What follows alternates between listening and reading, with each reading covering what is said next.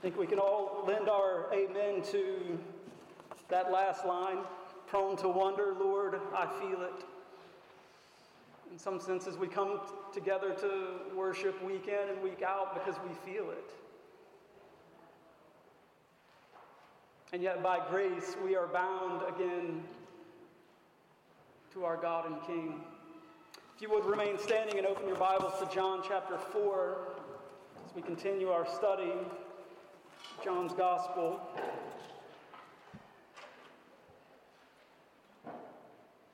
John chapter 4, picking up in verse 27, and we'll read down through verse 42. The grass withers, the flower fades, but the word of our God stands forever. Just then his disciples came back. They marveled that he was talking with a woman, but no one said, "What do you seek?" Or, "Why are you talking with her?" So the woman left her water jar and went away into the town and said to the people, "Come see a man who told me all I ever did. Can this be the Christ?" They went out of the town and were coming to him. Meanwhile, the disciples were urging him, saying, "Rabbi, eat." But he said to them, "I have food to eat that you do not know about." So the disciples said to one another, "Has anyone brought him something to eat?" Jesus said to them, "My food is to do the will of him who sent me and to accomplish his work. Do you not say there are yet 4 months and then comes the harvest? Look, I tell you, lift up your eyes and see that the fields are white for harvest.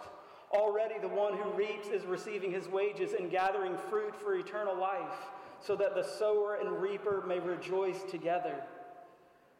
For here the saying holds true, one sows and another reaps.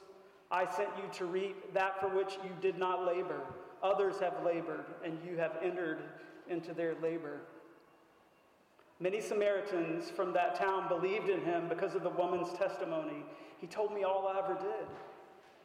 So when the Samaritans came to him, they asked him to stay with them, and he stayed there 2 days. And many more believed because of his word, and they said to the woman, "It is no longer because of what you said that we believe, for we have heard for ourselves, and we know that this is indeed the Savior of the world." The word of the Lord. Let's pray and ask for help. Lord, thank you for this, your word.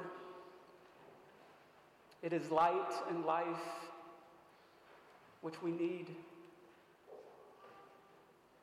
Lord, may it be convicting to us and a balm to those who need it.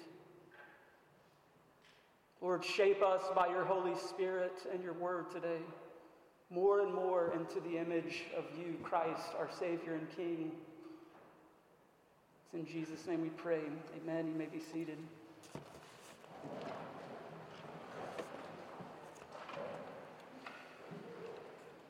How important is it to listen? Really listen. How vital is it to really be heard? Last week we saw the evangelism of Jesus on display. Listening. Really hearing what was being said. And responding with wisdom and grace. Even in the midst of his own weakness, his being tired and weary, Jesus opened his heart. He was vulnerable with this woman by the well. He listens to her. He hears the subtext of what she's saying. He listens and hears, "Oh, she's thirsty. She's deeply thirsty." Confusion ensues, but Jesus doesn't stop. He doesn't stop listening. He doesn't stop interacting with her. He moves this woman along a path and eventually reveals the substance of her real thirst. No, you're really thirsty for living water. All these things will never satisfy fully. When she's finally ready, she says, "Yeah, give me this living water." Then he does this about face, you remember? He does the strange thing. He says, "Go call your husband." She says, I don't have a husband. He says, you're right, you've had 5, and the one you have now is not your husband. He's revealing the substance of her true thirst, her real thirst. He reveals how much he knows about her life and telling her she's exactly right. She has no husband. Then they have this interaction about the seat of worship and all this other interludes. And the whole time Jesus is listening and processing it, and it concludes simply Jesus telling her, I who speak to you am he, that is the Messiah. It's an astounding reality in John's gospel. Jesus very clearly putting his identity out there. He doesn't do that much at all. He's concealing that, for his hour is not yet come. But to this woman by the well, he reveals himself. We talked about this last week too, how powerful is shame. What does it take to overcome shame? Here, this thirsty woman is coming to the well in the middle of the day because she is living in shame. She knows her predicament.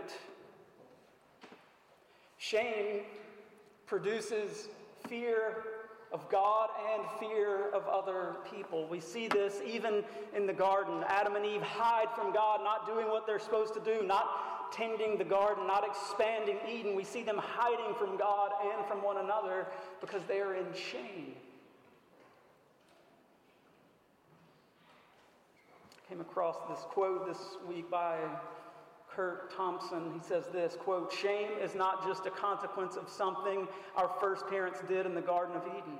It is the emotional weapon that evil uses to corrupt our relationships with God and each other and disintegrate any and all gifts of vocational vision and creativity, end quote.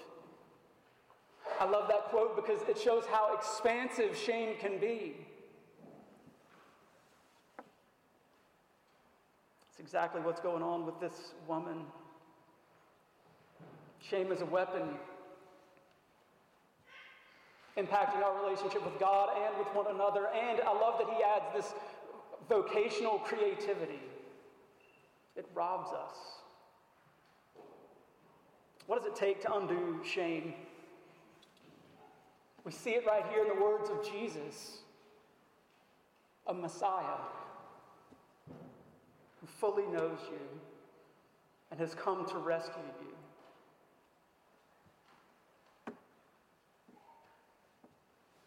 Woman, believe me, I am the Messiah. So what is this going to look like? How will this address her shame? We're going to see what happens in this text. Everything is out in the open now. No more secrets.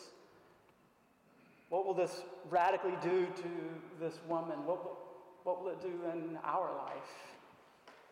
We'll approach our text this way: a shameless gathering, a teachable moment, and a fruitful harvest. First, a shameless gathering. What's this woman going to do? So we said something last week about the breakdown in relationship between Jews and Samaritans in this very unlikely situation. And Jesus has revealed himself to her. This scene, the disciples come back. Last week we saw that they were gone and they had this whole conversation about thirst. Well, the disciples were off getting lunch, right? They come back to the well, they have lunch, and we read this in 27. Just then his disciples came back. They marveled that he was talking with a woman, but no one said to him, "What do you seek?" or "Why are you talking with her?" This too sheds light on the beauty of Jesus' conversation with this woman because of the radical nature of the conversation. We already saw that it caught the woman by surprise last week, and the disciples even, they don't get it. They marveled, just like Nicodemus marveled at the teachings of Jesus. The disciples here marvel at what he is doing, at his interaction with this shameful woman. What in the world? They don't ask the question. The disciples don't get it. They don't have a clue. In this day, it was shameful for a rabbi to teach a woman. It was considered a waste of time. You could be doing better things like studying the Torah. Don't you need to be memorizing the Old Testament? You don't need to be teaching a woman. It's a waste of time. The disciples marvel at this conversation is going on. They don't ask the woman, what are you seeking? They don't even ask Jesus, why are you talking to her? It's clear that they're stunned. It's like they come back with sandwiches and all their mouths just drop open. Look at Jesus at the well talking to this woman. John moves away from the disciples to focus again on the woman. So the woman left her water jar and went away into town. Why does he give us this detail? This water jar. Why does he point out that she left this water jar there and went away? Because she got it. She got the lesson of Jesus. He told her last time, we saw this last week, hey, you're going to keep drawing water out of this well week in and week out, day in, day out, and you're still going to be thirsty. And she got it. She leaves this water jar because she has living water now. She has living water, and she leaves and goes away into town, and we're going to see what she is doing there. She leaves behind what is empty to go announce what is now full. Verses 28 and 29, she left the water jar in haste to go to the people and said to the people, come see a man who told me all I ever did. Can this be the Christ? What a remarkable way to share the good news. We first met her at this well at noon precisely to avoid people. She was here to be alone. She didn't want to be with the other people from town. And here we have her leaving the reason she was coming to the well and going back to the town. She has been transformed. She goes to the very people that she was wanting to avoid. Notice the seeds of faith. I think we see two of them here. First, she announces, come see a man who told me all I ever did. Christ is coming to break down her shame. He went to the heart of her sin. He showed her spiritual thirst. He didn't avoid it. He didn't back away from it. When I hear her issuing this call to the community, people who know her reputation, I hear her saying something like this. He knows everything bad that I've ever done, and he talked to me anyway. He knows me fully, and yet he did not despise me. She uses hyperbole. Everything I ever did, which really what Jesus knew is the precise worst parts of her. And she considers that all of her identity. He knows all of me, and he does not despise me. He talked to me. I think this gets at the core of what every single one of us here need. We need to be fully known, but that's not enough. It's easy to be fully known, the good versions and the bad stuff, and then have the person walk away. Have you ever felt that kind of rejection? When you're really known, like how you really are, you're known deeply and intimately, and then feel rejection? It's not what she's talking about.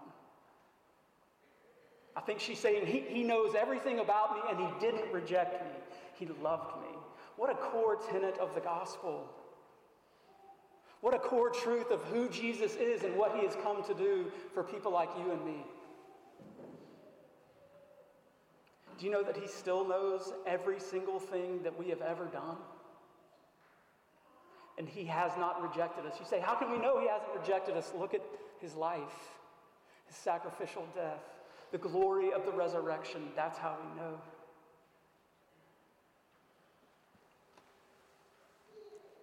I think this, again, is the core of what all of us are looking for. We want to be known and not rejected. We want to be known deeply, and we want to be loved. This is what living water does. This is why it satisfies so deeply. Fully known and fully loved. An endless font that wells up within us and spills over into the lives of others. The second seed of faith I think we see here is the simplest form of evangelism. Can this be the Christ? Come with me and meet him. She goes into town announcing curiosity. This form of evangelism, or calling someone to Christ, isn't rooted in her certainty. It's not a theological plea. It's even in the form of a question. She simply wants to take others to meet Jesus, believing that he may be the Christ that she needs and she longs for, and so do they. Several lessons here.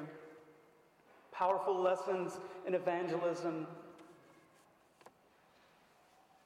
Jesus being willing to have an unlikely conversation with an unlikely person and lends his ear.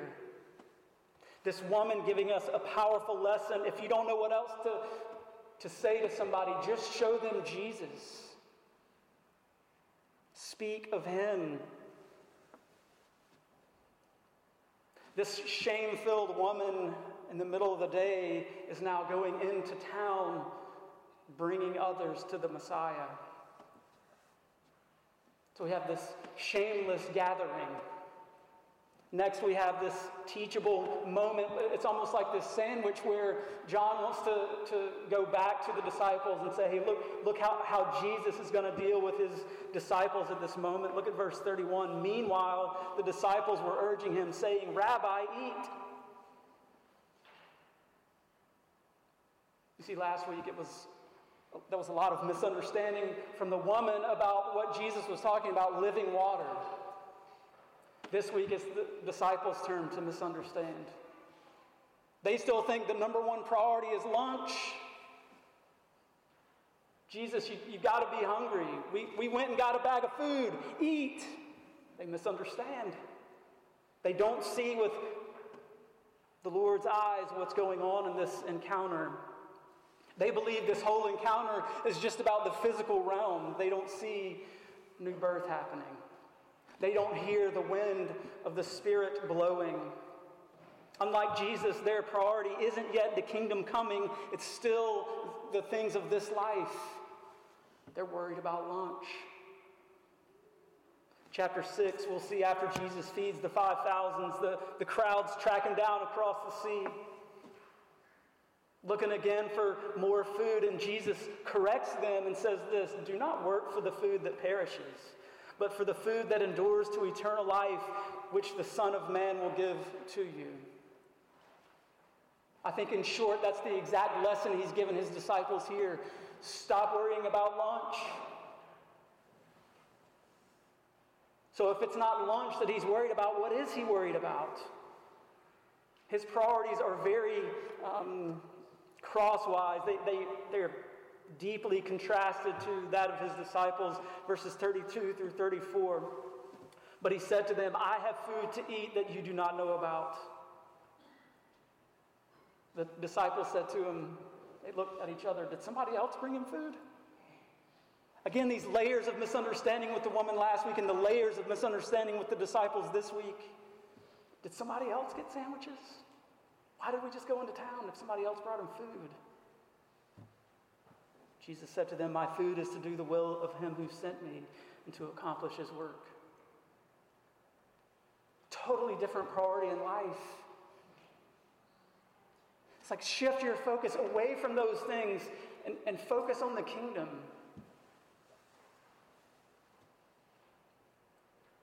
Jesus was ever patient with the woman. He's going to be very patient with his disciples, explaining to them this mission, this work that he's been called to do. This is my food. to obey my Father. This work is an important theme in John. We're going to see it come up again and again. Jesus will say that his works are the very works of God. And this, in fact, is what's going to make some people so mad that they want to kill Jesus. He's equating himself with God. Absolutely he is. Jesus is saying, what fills me up, what gives me energy, is to do the will of my Father. This lesson that Jesus is offering his disciples was the very lesson God was teaching Israel in this Old Testament lesson, Deuteronomy 8:3. He humbled you, causing you to hunger and then feeding you with manna. And your exhaustion, see something greater. See God providing. Jesus says, I have food to eat. I think we all kind of understand what he's saying. Have you ever been so engrossed in an activity, a project, at work, maybe at home, maybe a piece of music or some art that you're working on? Have you ever been so engrossed in it that you didn't have time to eat? You didn't even think about eating. That's exactly what he's saying. Jesus is totally engrossed in joy, in life-giving joy, that he's not even thinking about what's for lunch. It's exactly what he's doing here. He's engrossed in kingdom enterprise. He's engrossed in seeing this shame-filled woman being given life. He is watching new birth, and he is full of joy. He's utterly engrossed with it. He is watching the wind blow.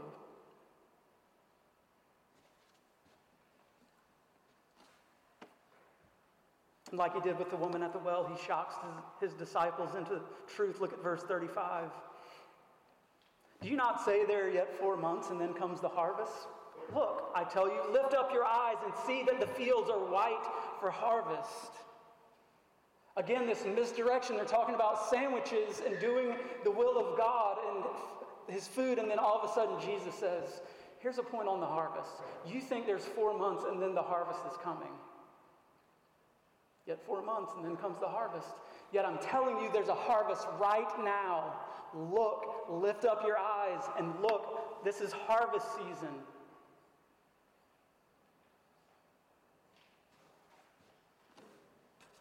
He's correcting them. They're still thinking about physical bread, and he's talking about a whole different kind of bread. And then he goes on, already the one who reaps is receiving wages and gathering fruit for eternal life, so that the sower and reaper may rejoice together. The saying holds true, one sows, another reaps. I sent you to reap for that which you did not labor. Others have labored, and you have entered into their labor. He is explaining exactly what's going on right here at this well. He has been sowing. And as the crowds come in just a minute, they will all be reaping. He's realigning the priorities of the disciples. He's telling them, as you follow me, the focus is not going to be the things of this world. It's going to be the kingdom which is coming. The removal of shame, the transformation of sinners into followers of Jesus. He's training them to be farmers, to work together for a spiritual harvest. Do you hear the central lesson? I think it's ringing right now in the ears of the disciples. Jesus is pointing them to evangelism, to sharing the good news, to the priority of living water and spiritual food as the centerpiece of joy for the Christian. This is what gives Jesus joy and energy. proclaiming good news. The question is, how much do we speak of Christ?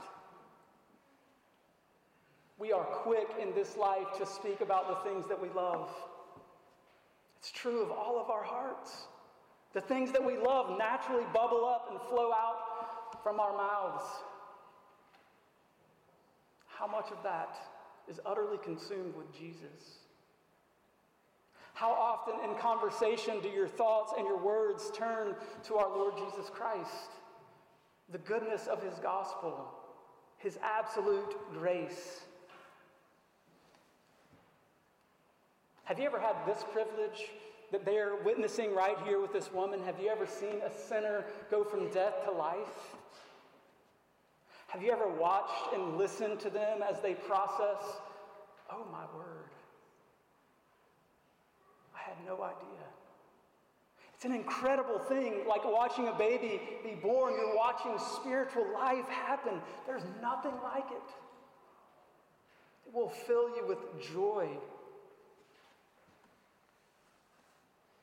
How can we begin to apply this? How can we begin to get this kind of joy in our lives as Christians, longing for spiritual food to do the work of our Heavenly Father? I think one real simple lesson is listen. We can be better listeners. When someone is speaking, that's what Jesus does very well with this woman. He listens to her. He really hears her. He's not already framing his next argument. He is listening to her and her life and her thirsts. I think we, Grace Presbyterian, can offer a listening ear to the world. Think before we speak. The world expects us just to fly off with all their answers, and they haven't even asked questions. We can listen to our coworkers, friends, really listen to our neighbors, share their anxieties. We're going to hear a lot that's wrong, for sure. Maybe we should focus on what's right and good and beautiful and go there and point them to our Lord Jesus Christ. As a community of disciples here in Shreveport, in Bossier, we are invited by our Lord into a harvest. Are we sowing gospel seeds? Are we enjoying seeing others come to Christ?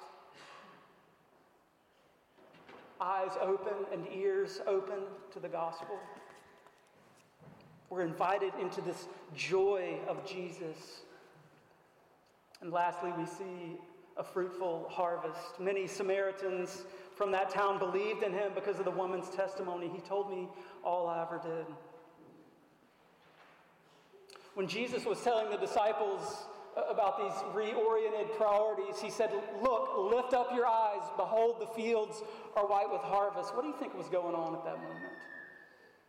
What was he talking about? He's very specific. He's telling them to look at something.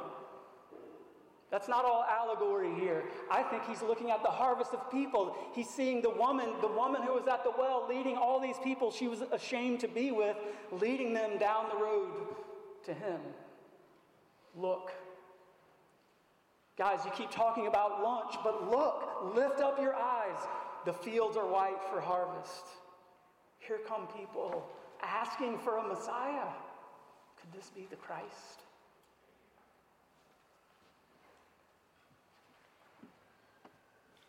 Here they come.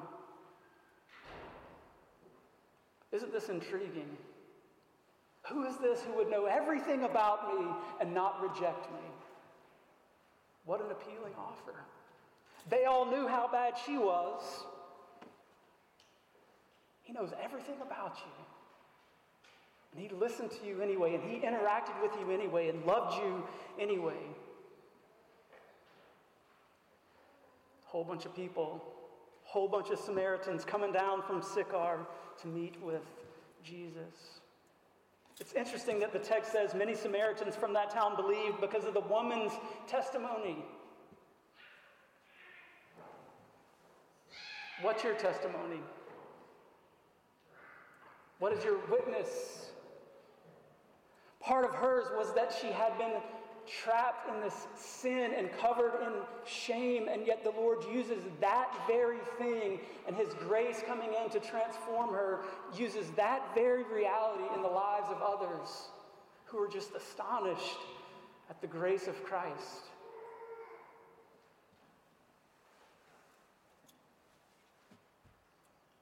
You ever think to yourself, my testimony is shameful. I could never talk about who I was and the way that Jesus changed me. And I'm not saying glory in your past sin. I am not saying that, but consider the glory of Christ and what He has done to transform you from death to life. Others need to hear that. She had a past. Sordid. Certainly her present was sordid. She was living with a man she wasn't married to, and Jesus came to her.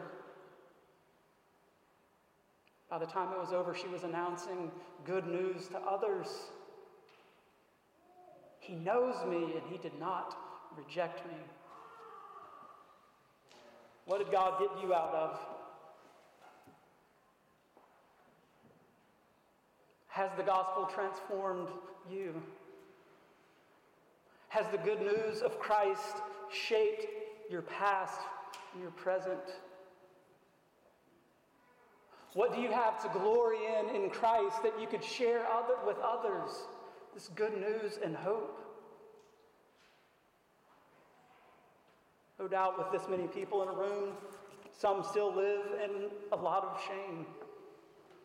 Alcohol, drugs, lies, pride, envy, covetousness, disrespect of parents, sexual immorality, poor choice after poor choice. Shame for the things that you have done. Shame about things that you have done or things that have happened to you. Abuse, feeling used and not loved. Listen to this woman's testimony. He knows it all. And He still came to me. Far from being dismissed by the town precisely because of what they know happened to her, they are drawn to come and meet this Jesus at the well. Far from piling on more and more shame, now she's utterly shameless. She has been set free. And she goes and announces this freedom. God can transform our story just that fast. Taking it from a sense of shame to a sense of glory. From a reason to make us high to a reason to make Jesus known.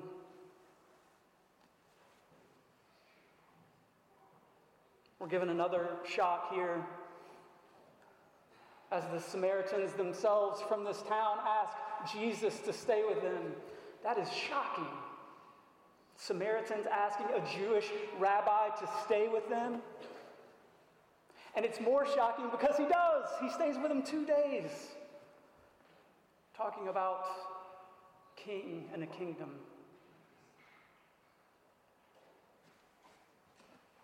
He shares His life-giving word with them.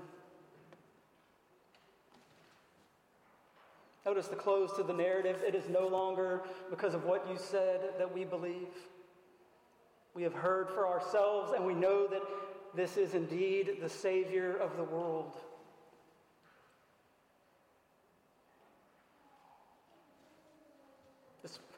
This woman from the well simply got their attention. She's not saying, hey, I'm the focus. It's really good what they say about Jesus right here. She is not the focus. Her story is not the focus. Jesus is the focus. His love, His ability to save, His being the Savior of the world.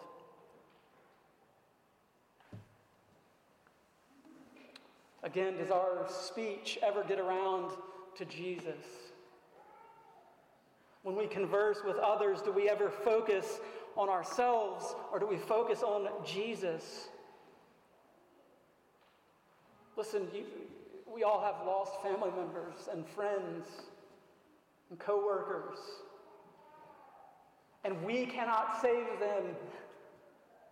As much as we might long to, we can't fix them. We can't cover their sin. We are not enough. If the conversation never gets around to Jesus, it is not the gospel.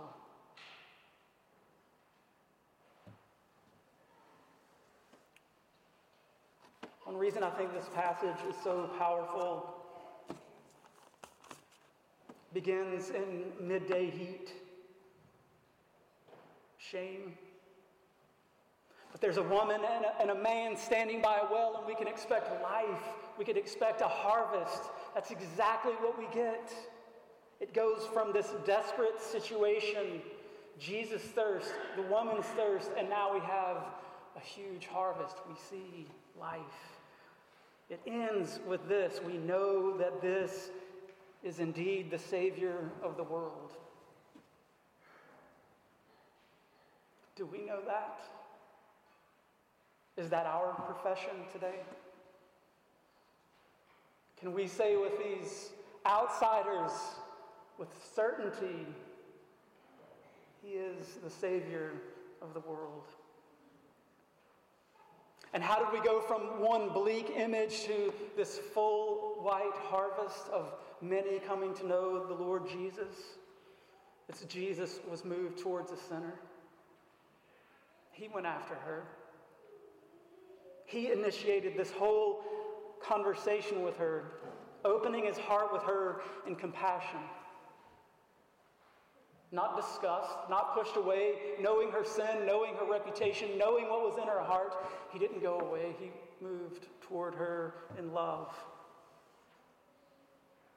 Isn't Jesus great? He's so much better than you and me. Then, just as promised by all those building blocks that we saw in the narrative, life. We see life. Spiritual generation, rebirth. The rebirth of this woman and many Samaritans. Earlier in John, back in the prologue, we read this, and the Word became flesh and dwelt among us. And we have seen His glory, glory as of the only Son from the Father, full of grace and truth. I wonder, as John penned that, if this is one of those places that he was remembering. We saw glory that day. We all thought this was about lunch. And then suddenly we saw the glory of Christ on display. Have you seen that glory? Have you entered that joy? I pray that it would be so. Let's pray. Father, thank you for this wonderful text. Lord, despite all of our confusion about water, our hunger for food, would we be satisfied with you, living water? Would our excitement and joy be to work your works in this life? Or to fill us with that food. Open our mouths and our ears with others to listen well and speak good news and hope. Transform our hunger. We pray in Christ's name. Amen.